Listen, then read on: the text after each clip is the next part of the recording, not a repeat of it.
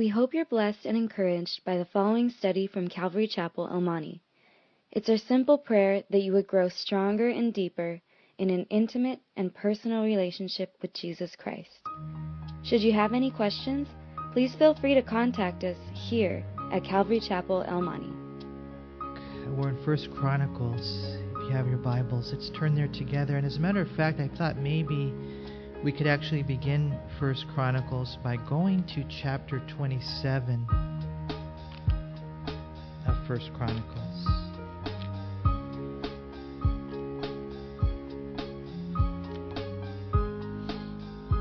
Let me pray one more time. Lord, as we start this book, Lord, I know it's a repetition of things in one sense that we've already read. But I also know, Lord, that you repeat things because they're important. And you really want us to know these things. And so, Lord, give us an ear to hear. Lord, not to hear for so-and-so, but to hear for ourselves.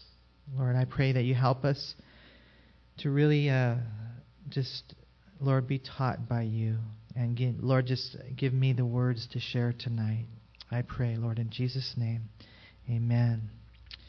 Okay, so in 1 Chronicles 27, look at verse 24 if you would. It says in verse 24, Joab the son of Zeruiah began a census, but he did not finish, for wrath came upon Israel because of this census. Nor was the number recorded in the account of the Chronicles of King David. The Chronicles of King David, interesting. That's what we're going to be reading in 1 Chronicles. It's really the Chronicles of King David. If you're taking notes, you might want to write down 1 Kings chapter 14, verse 29, where it says that the rest of the acts of Rehoboam and all that he did, they are not written in the book of the Chronicles of the kings of Judah. So in one sense, 1 Chronicles is the Chronicles of King David. We saw that here in chapter 27, verse 24. But then when you look at the books of 1st and 2nd Kings, you'll find that phrase, the Chronicles of the Kings of Judah, 15 times. And so that's 2nd Chronicles. And that's the book that we're going to get into eventually after we finish these chapters. You know, I thought it was interesting to note that the word Chronicles here in 27:24, in the Hebrew it has the meaning of an ongoing account, like a journal or a diary, events in the order of their occurrence. And so that's kind of what we're reading.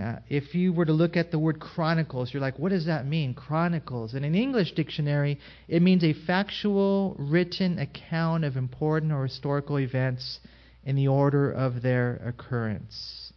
And so, you guys, as we start this book, my prayer is that God would really be the one to teach us these things. Because when you think of the Chronicles of David, who's David symbolic of? David's symbolic of Jesus, the Lord Jesus Christ. And he's a picture of Jesus. And, you know, at the end of the day, you know, when it all the dust is settled and you really, try to figure out, Lord, what's this all about? It really is all about Him. It really is. It's all about Jesus. You know, we've been studying the life of Paul in the Bible college. And one of the cool things about his calling is that it says there that when Paul was called, he was called to bear His name. To bear His name. And that's why it's so important that we speak the name of Jesus. You know, I want to ask you guys this, and please don't tell anybody, except for God, okay? But on the 23rd, I'm going to go in, I'm going to do an invocation for the city council as a chaplain for the police department. And they told me not to pray in Jesus' name. So, I mean, they told me before, but then they kind of had a special meeting, and then they told me again, you can't pray in Jesus' name. And, I'm not trying to be a troublemaker or anything like that. If they want to take me off the schedule, they can. That's their prerogative. I told them that, and I'll reiterate that to my coordinator. But I'm not going to take myself off the schedule, and I'm not going to stop praying in Jesus' name. Because I know that is the name above all names. We bear His name. And so we'll see what happens. I don't know. For all I know, maybe nothing will happen. But, that's the one that we have to look to. And so as we're studying through 1 Chronicles and we're looking at the life of David, never forget that David is symbolic of Jesus. And one day Jesus is going to come and He's going to judge all these nations and all these things that are going on. He's going to make every wrong right. He's going to bring justice. And so don't lose heart. Whatever you do, don't think that these things are happening and the enemy's prevailing, because no, Jesus is coming. And so in studying Chronicles, especially this first portion, remember, it's the Chronicles of King David, and my prayer is that we really would see him as the one symbolic of Jesus Christ. And so, just for the record, and I don't know if anybody's really interested in this, but 1st and 2nd Chronicles were actually one book at one time. As a matter of fact, when they were originally written, it was 1st and 2nd Chronicles, Ezra, and Nehemiah, all together on one scroll. But then what happened was the Septuagint. Can you guys say that word, Septuagint? Septuagint. Now you know. What's the Septuagint? Septuagint is the Greek version of the Old Testament that was compiled around 200, 300 BC. When that came in, then what ended up happening was they divided it up, 1st and 2nd Chronicles, and then we have Ezra and Nehemiah. And so we start this book. I don't know if you're wondering, a lot of times people like to discover, well, who wrote the book? We're not 100% sure. Jewish tradition teaches us that the compiler of the Chronicles was Ezra. As a matter of fact, and you don't have to do this now, but later on, look at the last two verses of this book, 2nd Chronicles, and then the first two verses of Ezra, and you'll find they're the exact same. And so Ezra more than likely was the one who wrote this. We do know this, that whoever had to write this was someone that had to be alive after the return of the Jews to Israel from their Babylonian captivity. And it had to be someone who could kind of go in and get the official government documents, historical documents, someone that kind of had those types of connections. We also know this, it had to be someone who was a priest, because of the way that this is presented. You're going to see, you guys, that it's presented from the perspective of a priest. And so when you consider all those things, and you take into account the last two verses of 2nd Chronicles and then the first two of Ezra, we really believe, even through tradition, that Ezra was the one who wrote this book. Now, as far as when it was written, it was probably the 5th century BC. We're pretty sure we can even narrow down a date right around 430 BC, based on the reign of King Cyrus. And so, it's kind of cool when you put it all together. And all that, I think, is helpful, just to, go through it and know the setting. But to me, probably even more of an important question, because in all reality, who wrote it? If you get down to the end of the nitty-gritty, who wrote it? God wrote it, huh? God wrote it through Ezra. What we find, to me, probably the most important question is, why was it written? Why was this book written? And what we find is that the Chronicles were written for a number of reasons. The first part is just to record history, the history of Israel. As you study the lessons of David and Solomon, and then all the different kings of Judah, you're going to find a few things. And here's something that's really cool. When you study this book, you're going to be convinced of the invincibility of God's people who obey Him. Invincibility. And you go through this and you're going to see some kings that were sold out and surrendered. They really loved God. They were committed to God. They were yielded to Yahweh. They were so powerful. I mean, God used them in a tremendous way. We're going to see about this King Asa. When 1,000,000 men came against him, you know what he did? He prayed. And you know what God did? God wiped him out. Wiped out 1,000,000 men. Because Asa was right on. The invincibility of God's people when they obey Him. You're going to see that so clearly. I don't know what you're facing right now. I don't know who your 1,000,000-man army that's coming against you is, or who the giant is, or what mountain needs to be moved. Whatever it might be, a lot of times it's just me. I'm my worst enemy, right? But man, when you yield to the Lord and you walk in obedience to Him, and I don't know what He's been telling you. I know for me, He's been telling me to pray more, pray more, pray more. Get up and pray more, fast, pray at night. Just when you obey Him, there's that invincibility, but there's also a lesson that's woven through this book, and that is the inevitability of punishment if we live in disobedience. And when we live in disobedience, just the natural laws of God's creation bring us to that place where we find ourselves in the gutter. It's almost like God doesn't have to do anything, but especially for God's people, it's a form of chastisement. It's a form of discipline. And so it's a heavy lesson, you guys. The invincibility of God's people when they obey Him, the inevitability of punishment when we disobey Him.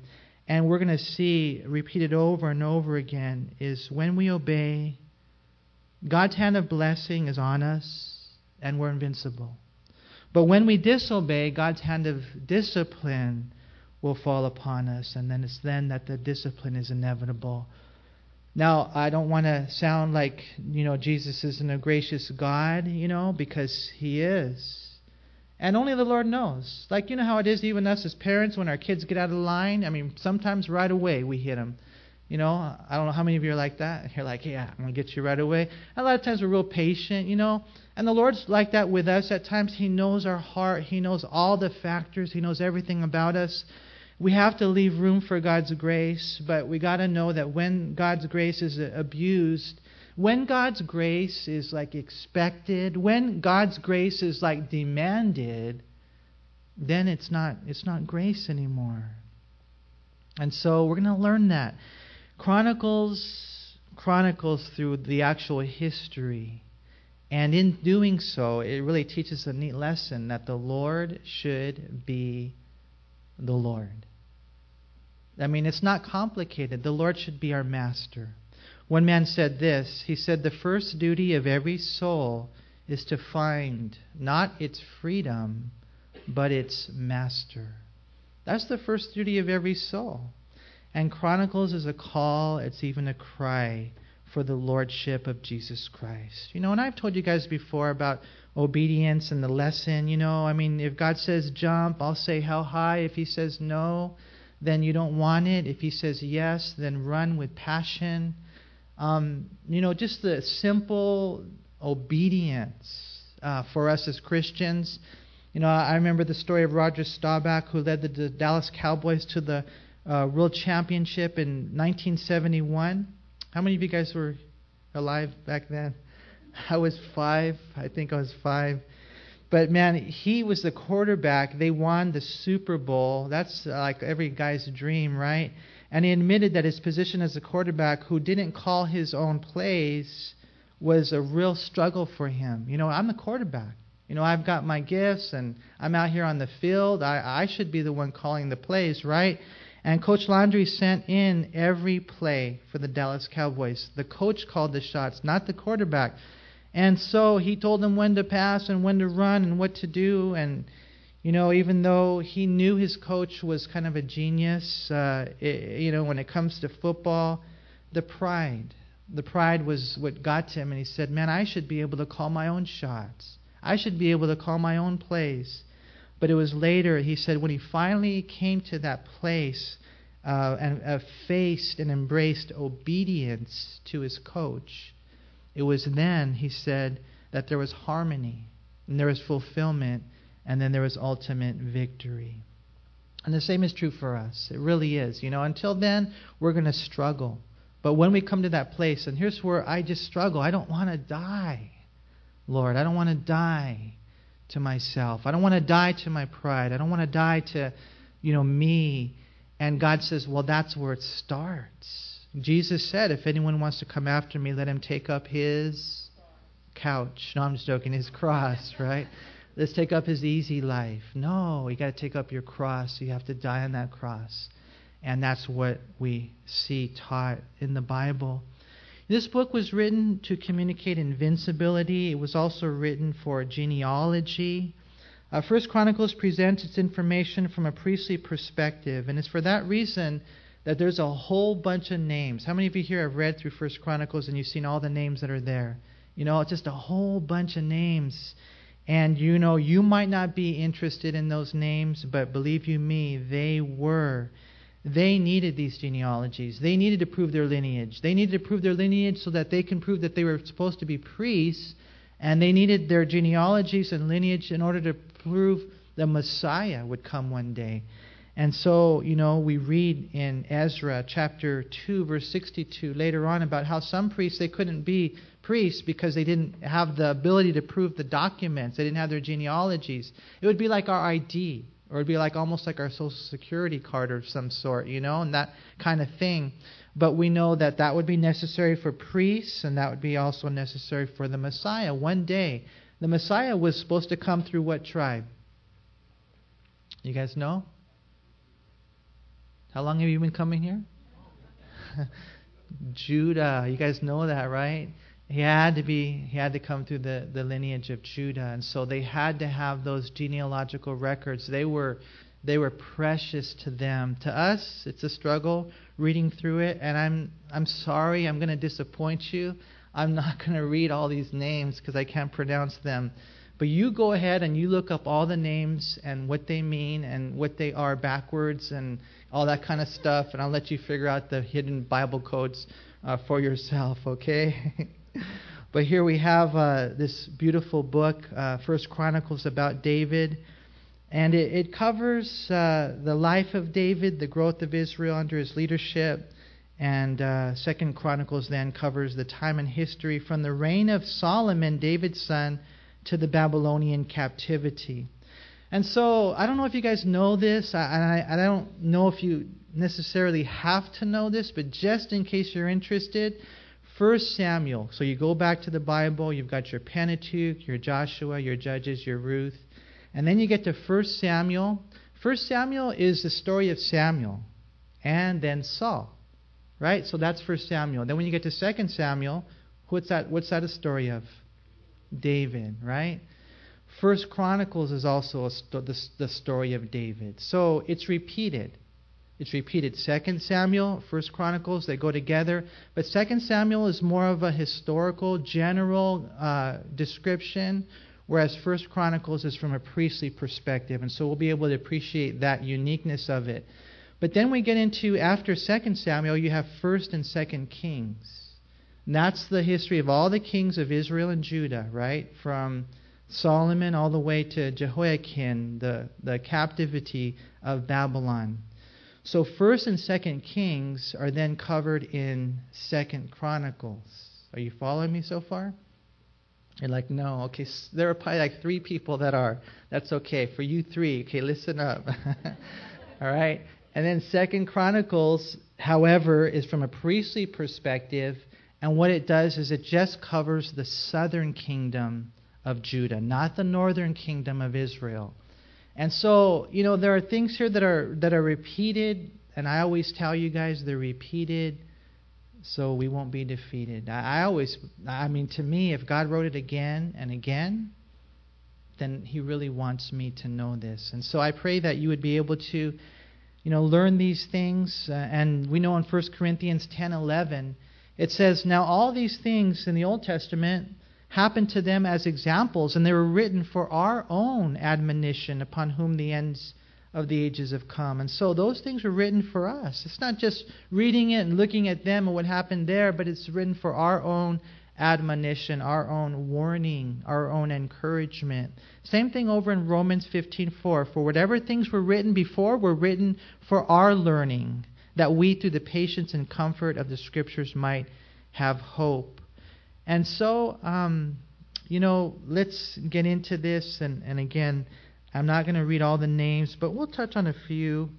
Notice there in 1 Chronicles chapter 1 and verse 1. It says, Adam, Seth, Enosh, Canaan, Mahalalel, Jared, Enoch, Methuselah, Lamech, Noah, Shem, Ham, and Japheth. And then, man, look at all those names. There's just a lot of names there. Any of you guys know who Adam is? All right, we're all from the Adams family. You guys know that, right? We all come from him. But, man, he traces it all the way back. All the way back. He mentions Seth right here, who was born after Cain killed Abel in Genesis 4:25. He mentions Enosh. Enosh is interesting. His name means to call on the Lord. It says in his day, men began to call on the name of the Lord. And then he mentions Enoch right there as well. Enoch was the son of Cain. It may have been him, but also there's another Enoch later mentioned. Because notice right here in verse 3 that Enoch is adjacent to Methuselah. And so more than likely this Enoch is the father of Methuselah. Do you guys know who Enoch is? He's pretty cool. He's the guy that got raptured in the Old Testament. The Bible says that Enoch walked with God and was not, for God took him. And you read that. And so if you want to get raptured, how many of you here want to get raptured? Walk with God, okay? Real simple. Hebrews 11 is a commentary on that. And he talks about that, how he did that by faith. Not by feelings, but he walked with God by faith. And he's a great example. You can read about him in Genesis 5, verse 24, and then Hebrews 11, verse 5. Jude chapter 1, verse 14 speaks how he was the seventh from Adam, and he was actually even a prophet. Now you guys know about that guy Methuselah, right? It sounds kind of a funny name, Methuselah. You should name your son that, Methuselah. Methuselah had the unique distinctive of being the oldest man who ever lived. As far as we know in the Bible, he lived 969 years. That's crazy, huh? Genesis 5:27 talks about him. I was talking to my friend the other day, and I was just like, man, I hope I don't live like super old. I mean, I just maybe about fairly young age, die in my sleep, and all that kind of stuff. But imagine living 969 years. And of course we know that in the beginning when man was first made, that he's a lot different. Now we only use 10% of our brain. Things were different then. And then as time progressed and just a lot of things decayed in the world that we live in and even in these bodies that we inhabit, man has gone down. Now we have a little longer lives because of our technology, but still nothing like 969 years. And then he mentions Lamech right here as probably the father of Noah, according to Genesis 5, verse 29. And he's mentioned next right here along with Noah's three sons, Shem, Ham, and Japheth. If you go over to verse 10, we read about this guy, and look at verse 10. Cush begot Nimrod, and he began to be a mighty one on the earth. Now, Nimrod is an interesting individual. He is mentioned in Genesis 10, verses 8 through 11, where it says that he was a mighty hunter before the Lord. Therefore, it is said, like Nimrod, the mighty hunter before the Lord. And the beginning of his kingdom was Babel. And guess what country we get from Babel? You guys know? Babylon. And another country that he built was Assyria and Nineveh. Those are the two countries that took the Jews captive. And so this guy Nimrod right here, you see evil, beginning to enter into the world that we live in. Of course, this is after the flood, and we see that those ramifications are still there. You guys know what modern day Babylon is, right? Iraq. And so it's fascinating to me to see these things. In verse 27, notice if you would, down in verse 27, it says the sons. It says an Abram, who is Abraham. And so the sons of Abraham were Isaac and Ishmael. And so verses 1 through 28 is the family of Adam, all the way to the family of Abraham mentioned here. And of course we know that Abram, his name means exalted father, but Abraham means father of a multitude. God changed his name in Genesis chapter 17, verse 5. And so, and I'm sure, when you look at all these names right here, you're like, man, why did God even do that? But it just reminds us, that God knows all of us. He knows all of our names. We all have a part. We're all etched in history somehow, some way. Of course, we don't just want our names in the Bible. I'd rather have my name written in heaven. So important. But, you look at all these guys right here, and some of them we know. And, I don't know, we learn just different things. We can camp out on that if we wanted to. I pray that God would change my name, that God would change my nature. That, you see these guys with the new beginnings in life, and he was Jacob, and now he's Israel. Jacob means manipulator, conniver, wrestler in that sense with God's will, and Israel means governed by God. And we see Paul in the New Testament, previously known as Saul, which means desired one, from the tribe of Benjamin. Undoubtedly, he was thinking about being the king, and then God changed his name to Paul, which means little. May God change our name, like he did with Abram, and changing him into Abraham at a certain juncture of his life. And then in chapter 2, if you go over to, I'm sorry, let me touch on chapter 1. We have in verse, do I have my notes in this? I was telling Henry, man, pray for me, because this is going to be so hard to teach. And I had my notes. It's even worse if you don't have notes, huh?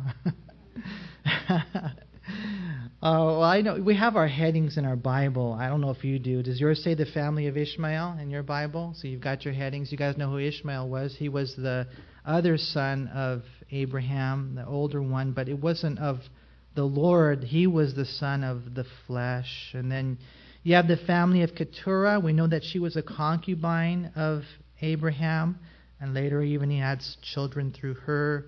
And then you have the family of Isaac, which is now we're going to trace eventually. We're going to focus in on the Jews and the promised lineage. The family of Seir and the kings of Edom, they go together actually. They inhabited the same area. We know that Edom is of the descendants of Esau. Remember, Jacob had 2 sons, right? And one of them was Esau, the other was Isaac.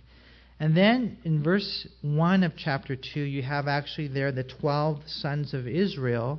We should read them, huh? These were the sons of Israel. Reuben, he's the oldest.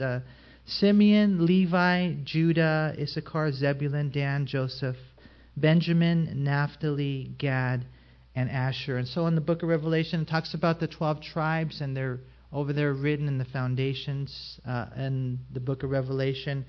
And then notice in verses 3 through 17, we have from Judah to David. And we have that awful story in verse 3. It says the sons of Judah were Onan, and Shelah.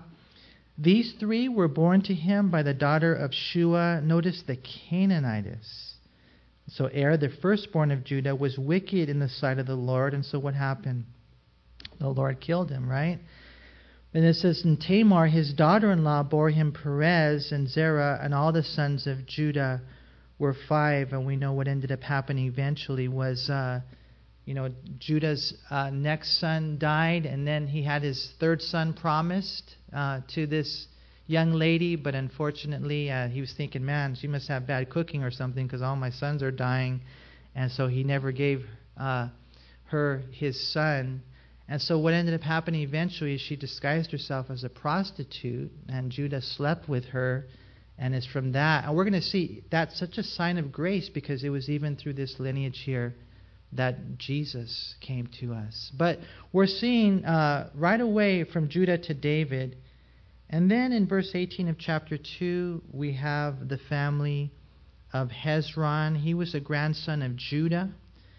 In verses 25 through 41 of that chapter, we have the genealogy of the family of Jerahmeel, and he's the first son of Hezron and great-grandson of Judah. So you'll notice there that they're focusing on Judah.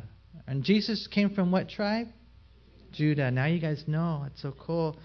And in verses 42 through 55, we have the family of Caleb. And again, throughout the whole chapter, they're focusing on Judah.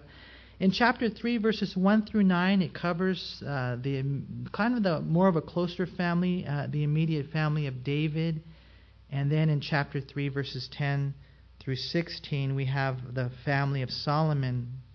Now, chapter 3, verse 17 through 24, it's the family of Jeconiah. Now, it's interesting. So we have David, and then we go all the way over to Jeconiah. And you guys know who Jeconiah is?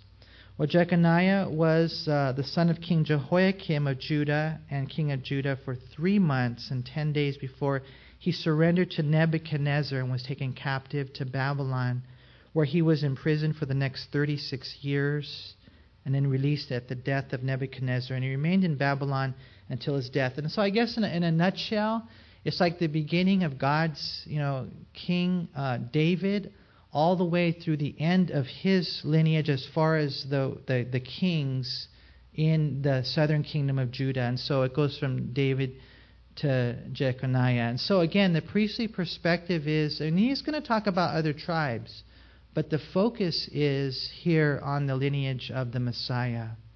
And again, in chapter 4, in verses 1 through 23, we have the family of Judah. And then we get into the family of Simeon in chapter 4, verses 24 through 43. And when you'll notice, and if you guys want to, I wonder, are any of you guys going to go home and read these? You might, huh? You actually might.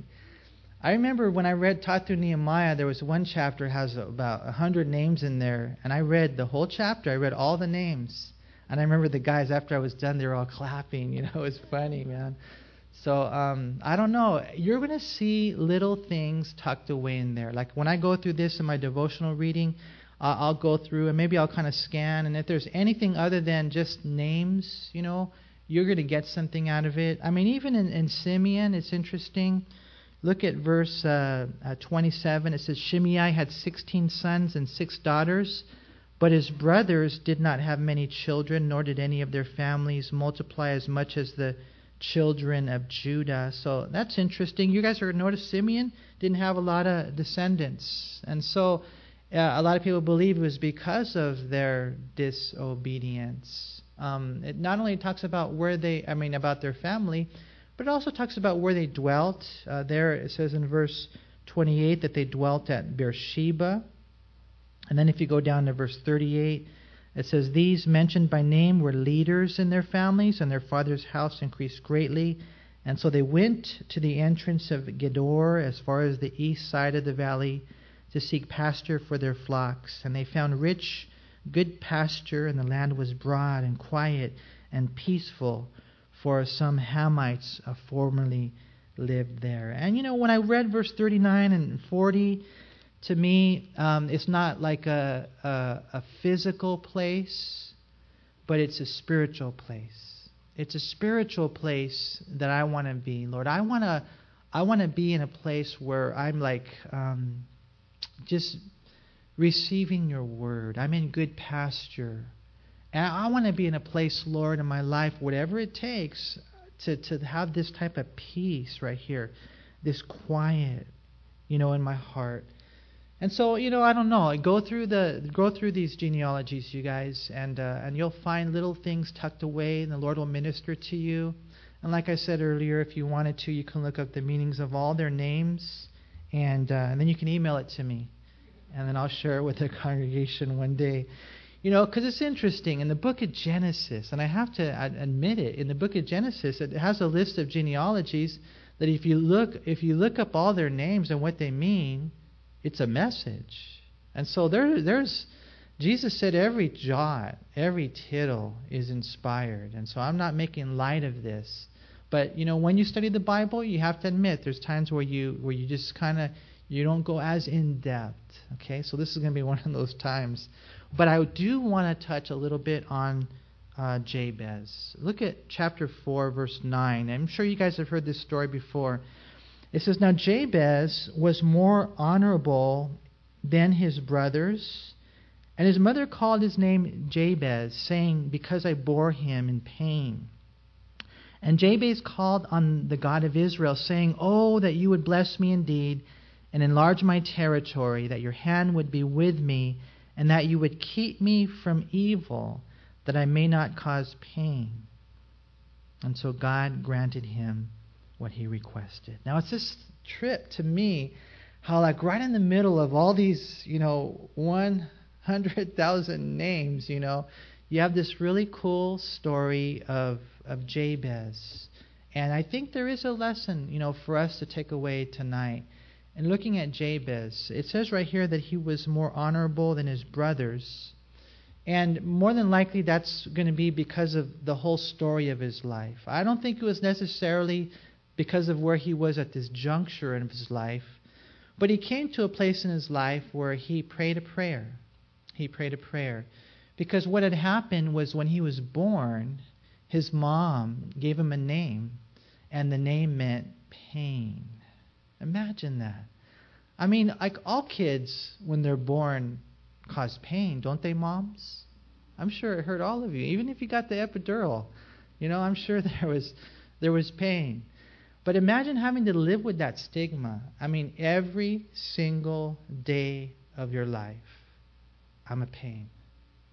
I'm a pain.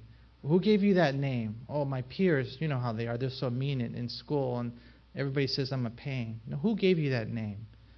My mom did. My mom gave me the name Pain. And so you're living that life, And I think what ended up happening was, man, he just came to that place and he said, Lord, he prayed in verse 16. Is that 16? Oh, no, verse 10. So you got to put your glasses on. And Jabez called on the God of Israel, and he said, and I love this, he said this, oh, that you would bless me indeed. Is it okay to ask God to bless you? Some people say, no, it's not okay to ask God to bless me. It's okay to ask God to bless you because what is a blessing? A blessing isn't a lot of money necessarily. That actually might be a cursing. A blessing isn't like I'm going to get a nice car with Bluetooth. I dream about that sometimes, A blessing is something that comes from God. Something that God knows that you need. It's okay to pray, Lord, that you would bless me indeed. I like that because of the fact that he's looking to the Lord. And then he prays right here, the second part of his prayer, that you would enlarge my territory. Now again, when I read that, maybe it does speak of land. I don't want to necessarily over-spiritualize it. But I think that when I read that, I think more of the idea of my sphere of influence. Lord, somehow, some way, bless me. And Lord, that you would enlarge my territory, that you would give me a greater influence for you, Lord. This is not for my glory, this is for your glory. And it's okay to pray those prayers, I think. Now, we got to be careful with the prayer of Jabez, because when the book, how many of you guys read the book? By Bruce Wilkinson, The Prayer of Jabez. It came out, I think, in 2000. It sold like 9 million books. It was so successful that they made jewelry. I mean, they made journals. They made kids' books. They made, everything you could possibly think of when it comes to the Prayer of Jabez. And one of the mistakes, I think, about the book is it tells you to pray this prayer for 30 days. But that's not what we're talking about. But the Lord gives us, I think, principles in prayer. And I think sometimes he gives us formats or models of prayer, examples of prayer. And I think it's good to be able to have these. I love praying Bible. And then the third thing, he says that your hand would be with me. I love that. You read the book of Acts, that was the difference when God's hand was upon them. But then it's so cool what he says next, and that you would keep me from evil, that I may not cause pain. I love that part of it. I love that part of it because, we all have a responsibility to obey God. It's up to us. But I tell you what, when I ask God to help me obey him, I think he honors that. He's not going to say, well, no, I'm not going to help you, Manny. That's your call. Free will, that type of thing. No, he'll protect me from demons. He'll protect me, and even sometimes from temptation if I'm praying this prayer. And I believe that God will even protect me from the world and from, evil. I know growing up, I'll be honest with you, when I grew up, I was a really, really shy, super shy guy. And I was so shy. And I think I've told you guys this before, that I was so shy. Even if I liked a girl, I would never talk to her. I couldn't do that, right? And I think that part of that was God protecting me. And it's just there's different ways, I think, where God will answer that prayer. Why? Because here's what happens, and I'll close with this. That when I do evil, when I do sin, it just causes pain to others. You know, if it was just me, that's not really as much of a deal. Of course, I want to be successful. I want to be, blessed. But it hurts my wife and my kids and the church. And not only that, who gets grieved when we sin? God does. The Bible talks about that, how the Holy Spirit is just grieved when we sin. And so, you guys, let's pray, man. Tucked away into that genealogy and all those names, I think as we go through Chronicles, we're going to see some really cool lessons. And maybe you can pray that prayer, maybe you could just pray something like it. But when you come away with the principles of it, I think that when in the end of the day, it's so cool because it says right there, and then God gave him, what he asked for. He answered his prayer. And so what does the Bible say? Sometimes you don't have because you don't ask, right? So start asking. Let's start praying. God, please bless me and my family. And by that, I don't mean a Hummer, Lord. By that, I mean whatever it is that I need. It might even be chastening, but that's okay. Bless me indeed. Enlarge my territory. Lord, just do these things in my life, Father, that you would have your hand on me and on my family, on the church, that you would just protect me, keep me from evil, that I wouldn't cause pain. And I think it's just so cool how God answered that prayer. And so let's pray. Father, we thank you so much for your love and grace in our life. Lord, I pray your blessings upon your people. I pray, Lord, you enlarge their territory, that you have your hand on them. Your hand. Lord, your hand on them. Lord, I pray that you would even give us grace and keep us from evil. Lord, so that we wouldn't cause pain to other people and to you especially, Lord. And I just thank you so much for everyone here, Lord. I pray that we would be able to get blessed in life. And if we're here for 1 Chronicles and 2 Chronicles, Lord, teach us. And if not, I know you're always teaching us in life. Just help us to listen. Help us to be teachable. We love you, Lord. And we pray these things in Jesus' name. Amen.